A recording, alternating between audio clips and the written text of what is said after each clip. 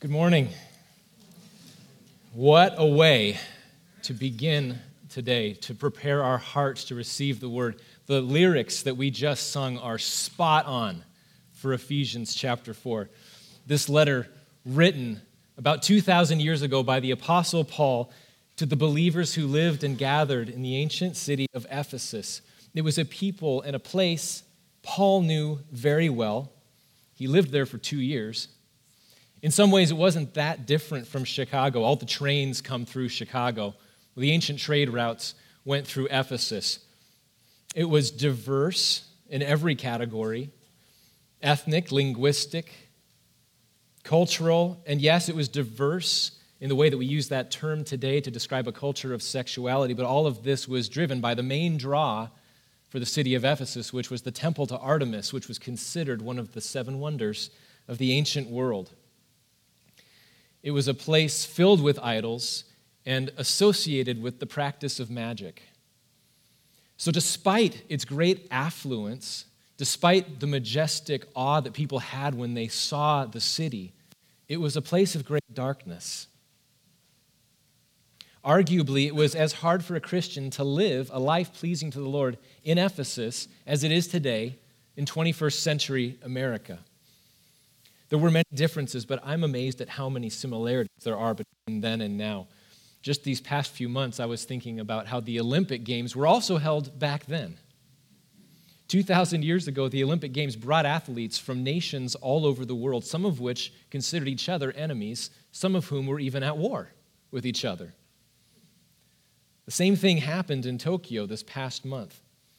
Today, the Olympic Games function like an international proxy diplomacy to showcase for the world ideas like peace and unity, an end to conflict, the dream of a world where everything is done with fairness and justice, where everyone is shown respect and dignity.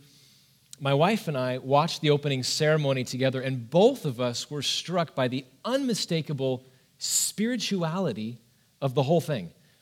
It was like a worldwide televised secular church service, complete with singing and a sermon. And if you listened closely between the lines, you could hear the following 3 points being preached. 1, what is wrong with the world? 2, how do we fix it? 3, what would the world look like if we did? And as the ceremony progressed, several different singers from different countries came together and began to sing a song, trading a melody, a familiar one, back and forth, pouring out their hearts with these deeply emotional words. What's wrong with the world? Listen to what they sang. Imagine there's no countries. It isn't hard to do. Nothing to kill or die for. And no religion, too. How do we fix what's wrong with the world? Listen to these lyrics. Imagine there's no heaven. It's easy if you try. Hell below us, above us only sky. And what would the world look like if we did this? Imagine all the people living life in peace. I hope someday you'll join us and the world will be as one.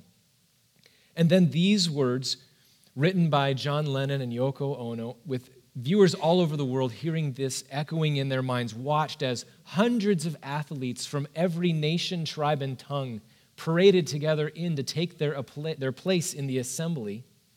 And they gathered in unity and peace as one body, and they literally lit a flame to symbolically give light to the world. This was designed to be a worshipful experience, but not one that acknowledged or glorified the Creator. It explicitly denied his existence while humanity worshiped itself. It was a forgery of the kingdom of God. A vision to entice the world with the benefits of the kingdom, but without the king. Contrast that with what the famous Christian thinker G.K. Chesterton wrote in the early 1900s when the London Times asked a number of writers for essays. Topic, what is wrong with the world? Chesterton famously responded with a biblically accurate 2-word essay. What's wrong with the world? He wrote just this: Dear sirs, I am. Sincerely yours, G.K. Chesterton. In other words, if you want to know what's really wrong with the world, just look at the eyes of the person staring back at you in the mirror. Because what lurks in the heart of every human being on the planet also lurks in my heart and in yours. That's what's wrong with the world. And this is key to understanding what the Apostle Paul to Ephesus, to the church at Ephesus in Ephesians 4:18 through 24. Would you turn there now in your Bibles with me? We'll read this in just a moment.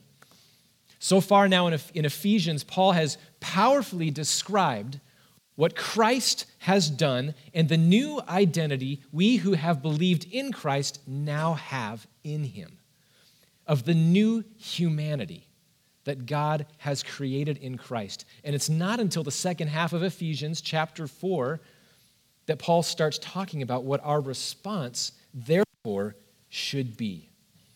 I'll be reading this out of the ESV this morning, starting in verse 17.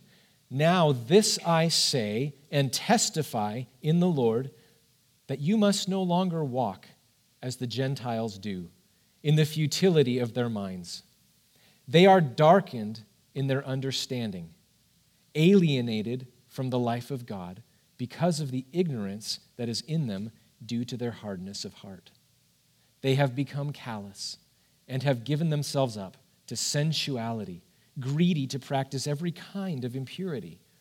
But that is not the way you learned Christ. Assuming that you have heard about him and were taught in him, as the truth is in Jesus, to put off your old self, which belongs to your former manner of life and is corrupt through deceitful desires, and to be renewed in the spirit of your minds, and to put on the new self, created after the likeness of God in true righteousness and holiness. This passage splits cleanly in half. It's the way of the world and the way of Christ. But before we get too far, let's be sure not to skip over the first few words. I like the way the NIV captures the force of this. So I tell you this, and insist on it in the Lord. So what follows is not a suggestion for the church to take under advisement. Paul says, I insist, and not just that, I insist on it in the Lord. He's reminding them that what follows comes with the very authority of the Lord Jesus Christ, as indeed all of God's word does. And then Paul says, you should no longer walk as the Gentiles do. Now, the Holy Spirit had already made it very clear to the church that non-Jews did not have to become culturally Jewish in order to receive Christ. And now the church was full of Gentile believers. So the term Gentile at this time is sort of like a verbal shorthand to talk about people who are not yet God's people. And that's the meaning here. Paul is talking about non-believers everywhere, in essence, the world. And how does the world live? Here's the umbrella statement. They live in the futility of their minds. So before Paul says anything about the way the world lives, he points out the way the world thinks, which is futile, pointless, unable to deliver.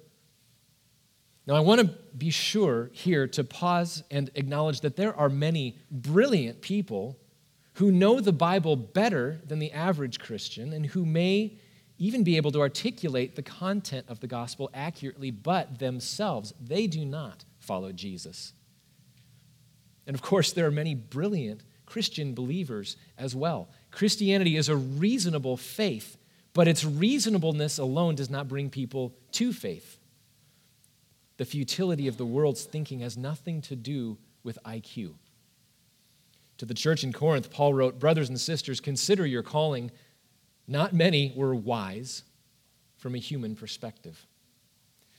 So if it's not about how smart you are, what does Paul mean that the world's thinking is futile?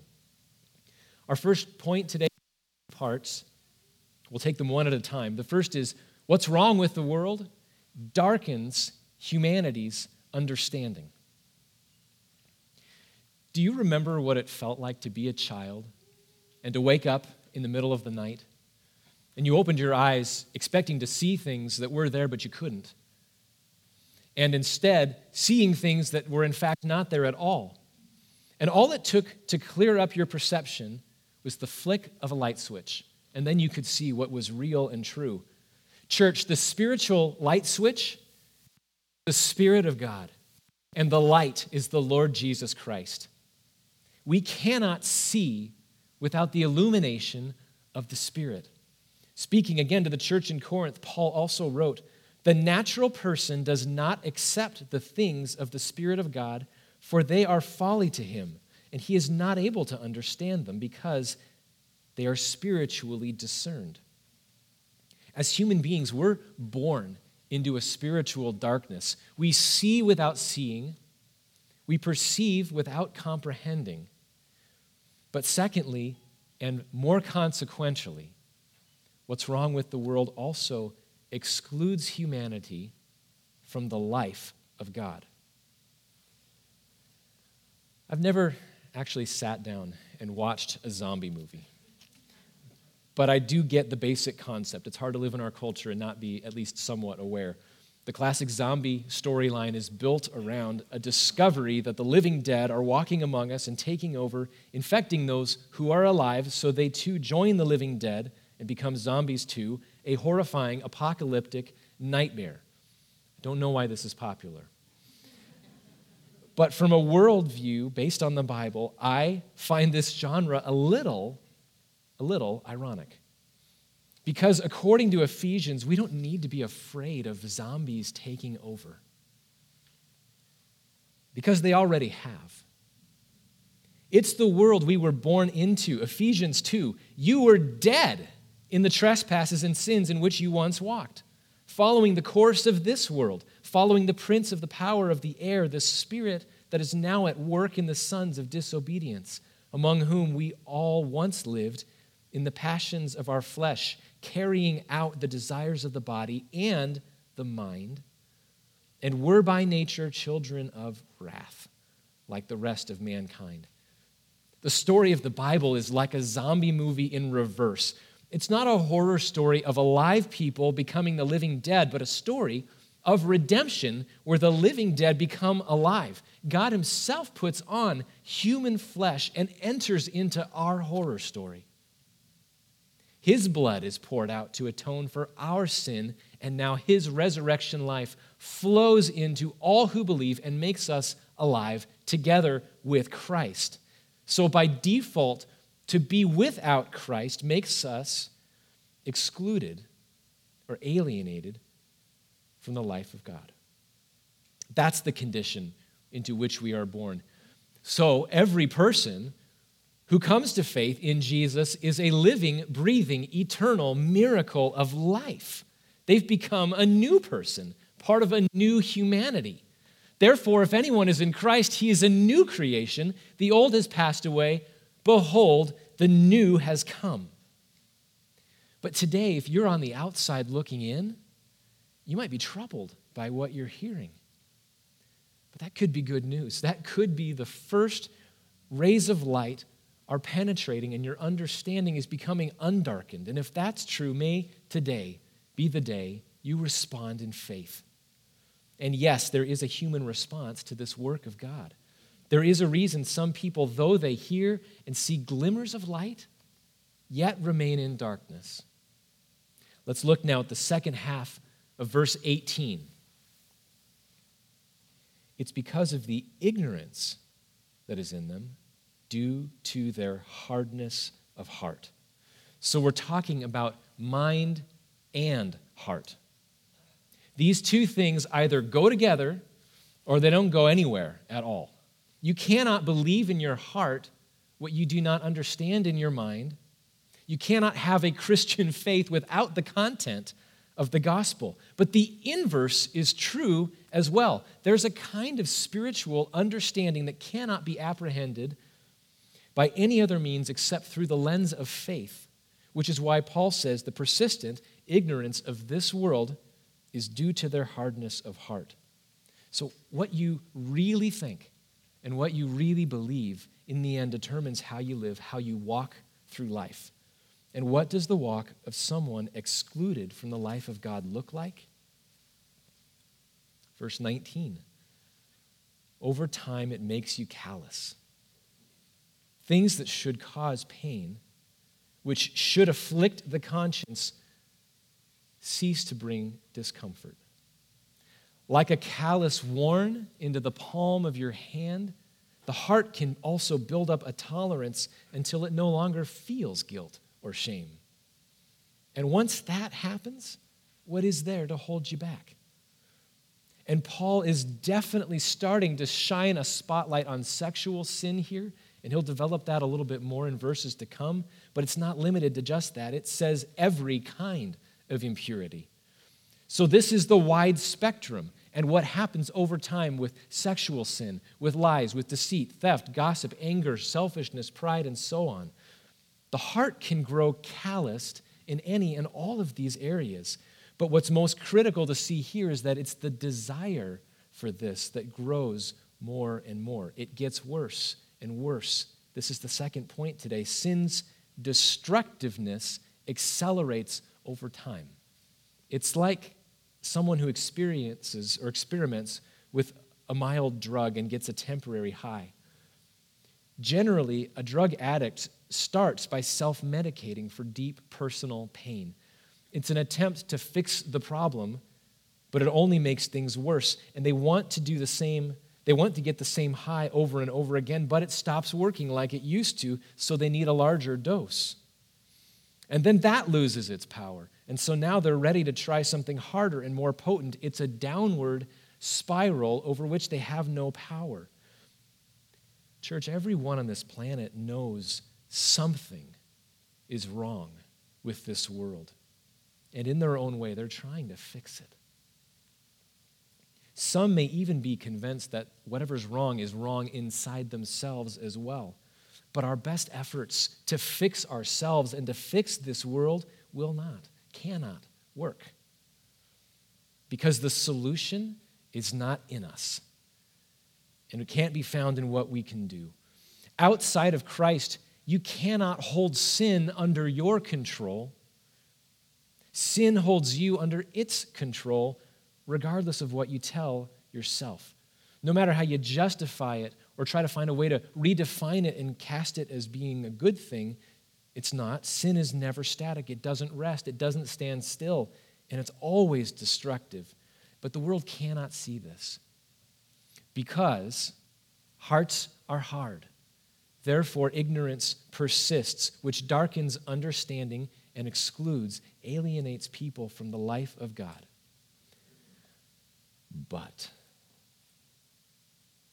But now in Christ Jesus, you who were once far off have been brought near by the blood of Christ. In Christ, you are no longer excluded from the life of God. Isn't that good news? Therefore, Paul says to the Christian, you must no longer walk as the Gentiles do in the futility of their minds. Now in verse 20, that is not the way you learned Christ. Isn't that a curious phrase? Learned Christ. It's a literal translation from the Greek. Most English translations use a gloss, like the way of life you learned or how you came to know Christ. In translating any language, especially one from 2,000 years ago, it's necessary to bring unfamiliar words and phrases into the here and now using commonly. That's how we can understand what the text means. But in this case, I think keeping the unfamiliar phrase, learning Christ, is worth it. Because as biblical scholars point out, it was unfamiliar back then too. In fact, there is no precedent for this phrase, learning a person. There's no precedent for it in the entire Bible or in any of the ancient Greek literature, which means the believers in Ephesus hearing this would likely have also paused and said, isn't that a curious phrase? Paul wants them to contemplate it and to think about it. What he means us to understand is that humanity and what humanity needs is not going to be found in a philosophy or in a teaching.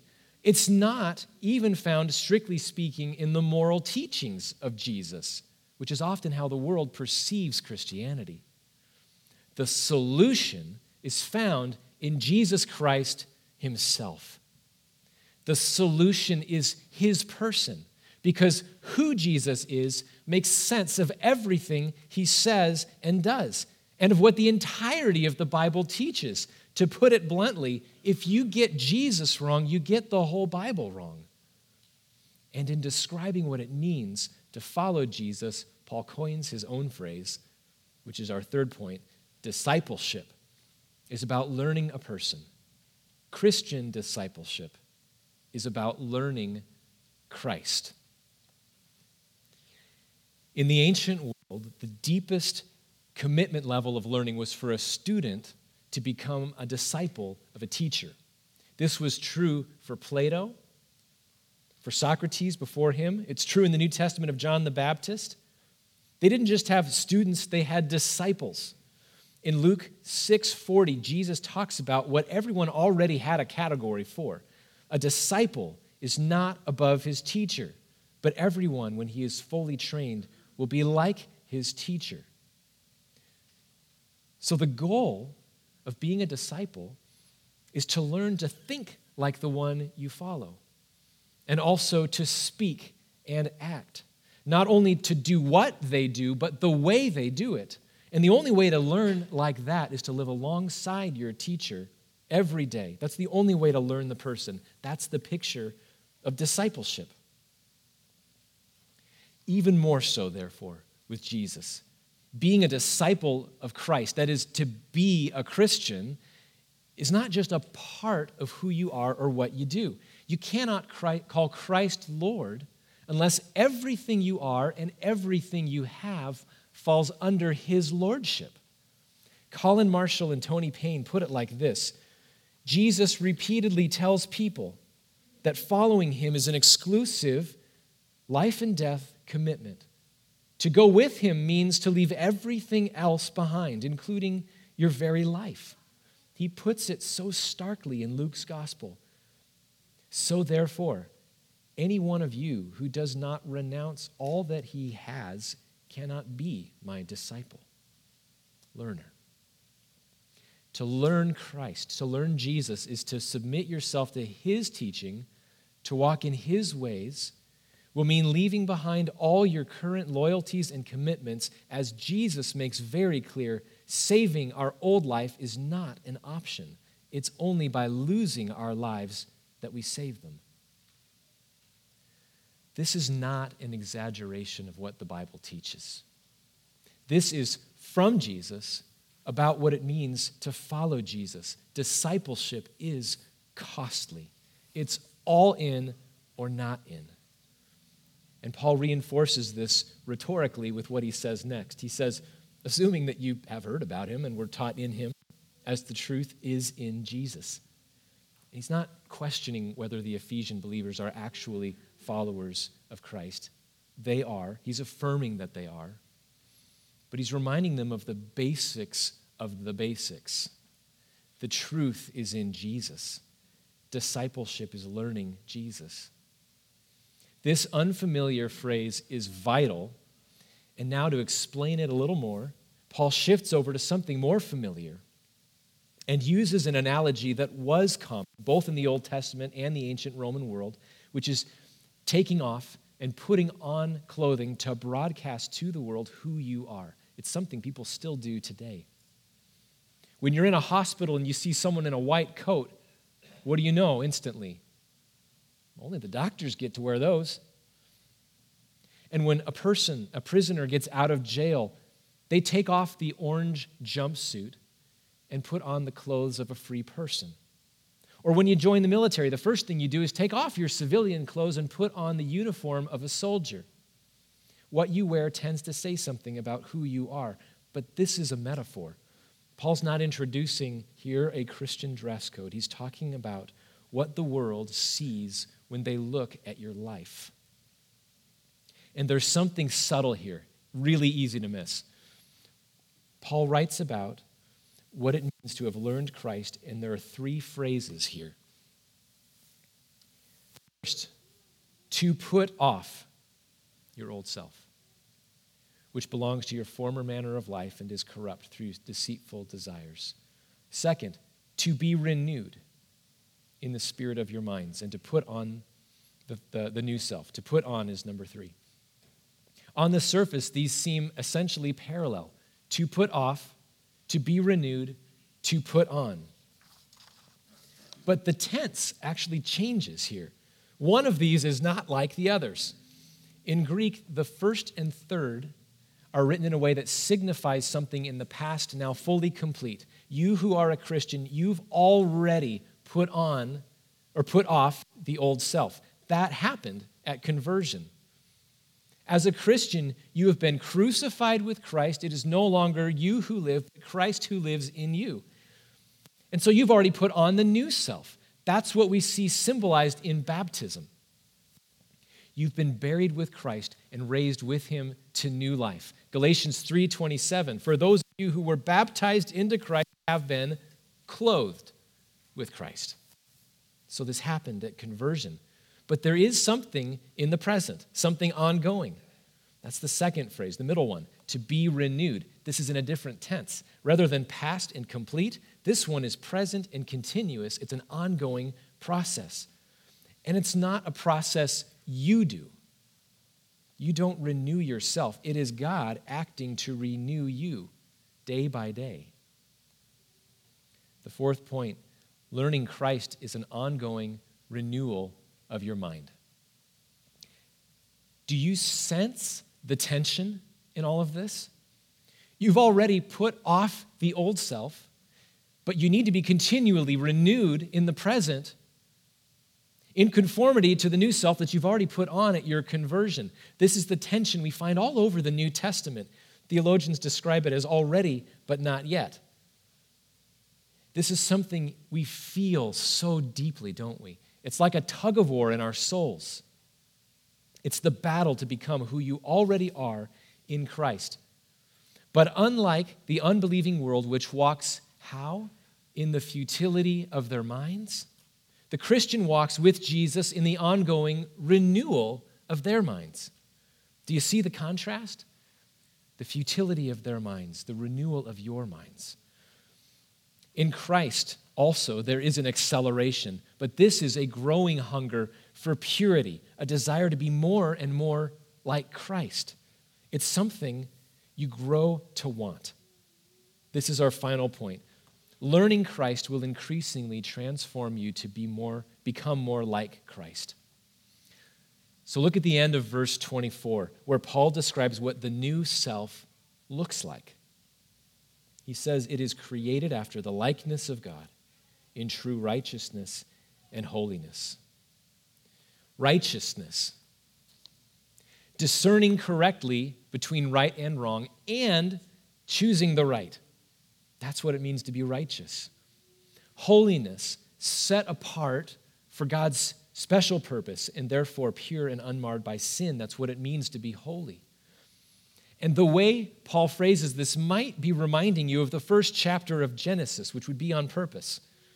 Genesis 1:27, so God created man in his own image. In the image of God, he created them, male and female, he created them. Humanity was not created sinful. Humanity was created in the image and likeness of God. Sin didn't come into the picture until later. That's Genesis 3. Therefore, sin is not an essential part of what it means to be human. When sin entered the world, it intertwined itself so much into the soul of humanity that no one is born righteous or holy. The great Dutch theologian Herman Bavinck wrote about how hard it can be as a Christian to grapple with this and to believe that Jesus could truly free you fully from the power of sin. He writes, a head and a heart, a mind and a will, all of them altogether pure and without sin, that is something which lies far beyond the pale of all of our experiences. When we stop to reflect how sin has insinuated itself into all our thinking and speaking, into all our choices and actions, then even the doubt can arise in our hearts whether such a state of truth, love, and peace is possible for man. Holy Scripture, however, wins the victory and conquers every doubt. The Scriptures maintain that sin does not belong to the essence of human nature, and that it can therefore be removed and separated from that human nature. But that's not something we can do. It would take an act of God. And friends, that is exactly what happened. Through his sinless life and death and resurrection, Jesus has done this. He has separated sin from human nature and has created a new humanity. But at this point in our timeline, as believers in Jesus, still living in the flesh, we're a people caught in between. A Christian is a new person in an old body. Paul often refers to that as the flesh, and we still experience powerful temptations. We still sin. And for many of us here today, that's a battle that is raging. Perhaps you heard the description of the person grown callous to sin and in a downward spiral, getting worse and worse, and maybe there's a piece of you that's thinking, God's word's describing me. Is there a destructive behavior you feel powerless to resist or stop? Does it seem hard to imagine how you could ever not struggle or ever be in danger of falling into sin again? Do not despair. Do not doubt. That's a future that is yours in Christ. And today, God is throwing you out a lifeline so you can grab hold of it. And that lifeline is not a teaching or a technique or a plan or a program. It's a person. The truth is in Jesus. Christian and non-Christian, the way of repentance lies before you. Daily repentance is as much a part of the Christian life as it is, as daily renewal is a part of the Christian life. They go together. So brothers and sisters, let's take this call to discipleship, this call to learn Christ. Let's take this seriously today. Let's hear it afresh. A call to discipleship this year in the fall of 2021. And today, if you do not yet follow Jesus, would you consider the offer he's making to you? There are two paths before you. One is wide and broad. It leads to destruction, and many are on it.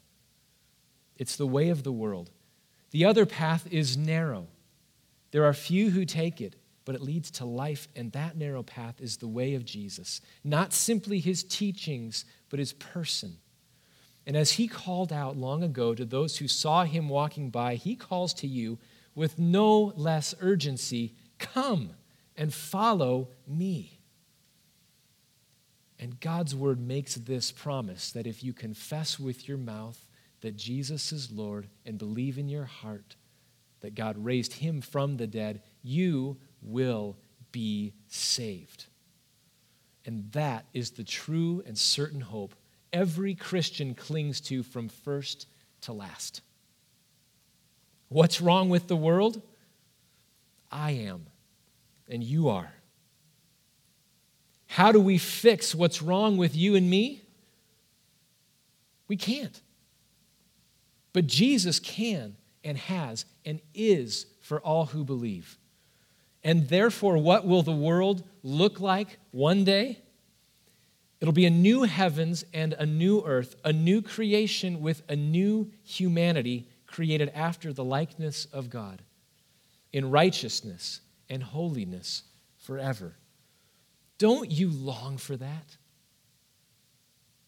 It's the future our hearts are longing for, and we can only find in Christ. Let's pray together now. Oh, Lord Jesus, we stand in awe of you. We have heard today that our hearts are hard, but that you can soften them. Our understanding is darkened, but your Spirit shines the light of Christ into our minds and hearts. You, Lord Jesus, are the light of the world, so we look to you, our source of life. Would you give us a growing hunger for your righteousness and holiness? Would you show us what the next step toward Christ looks like today? And would you fill our hearts with a joyful and faith-filled response? We pray all of this in the name of Jesus. Amen.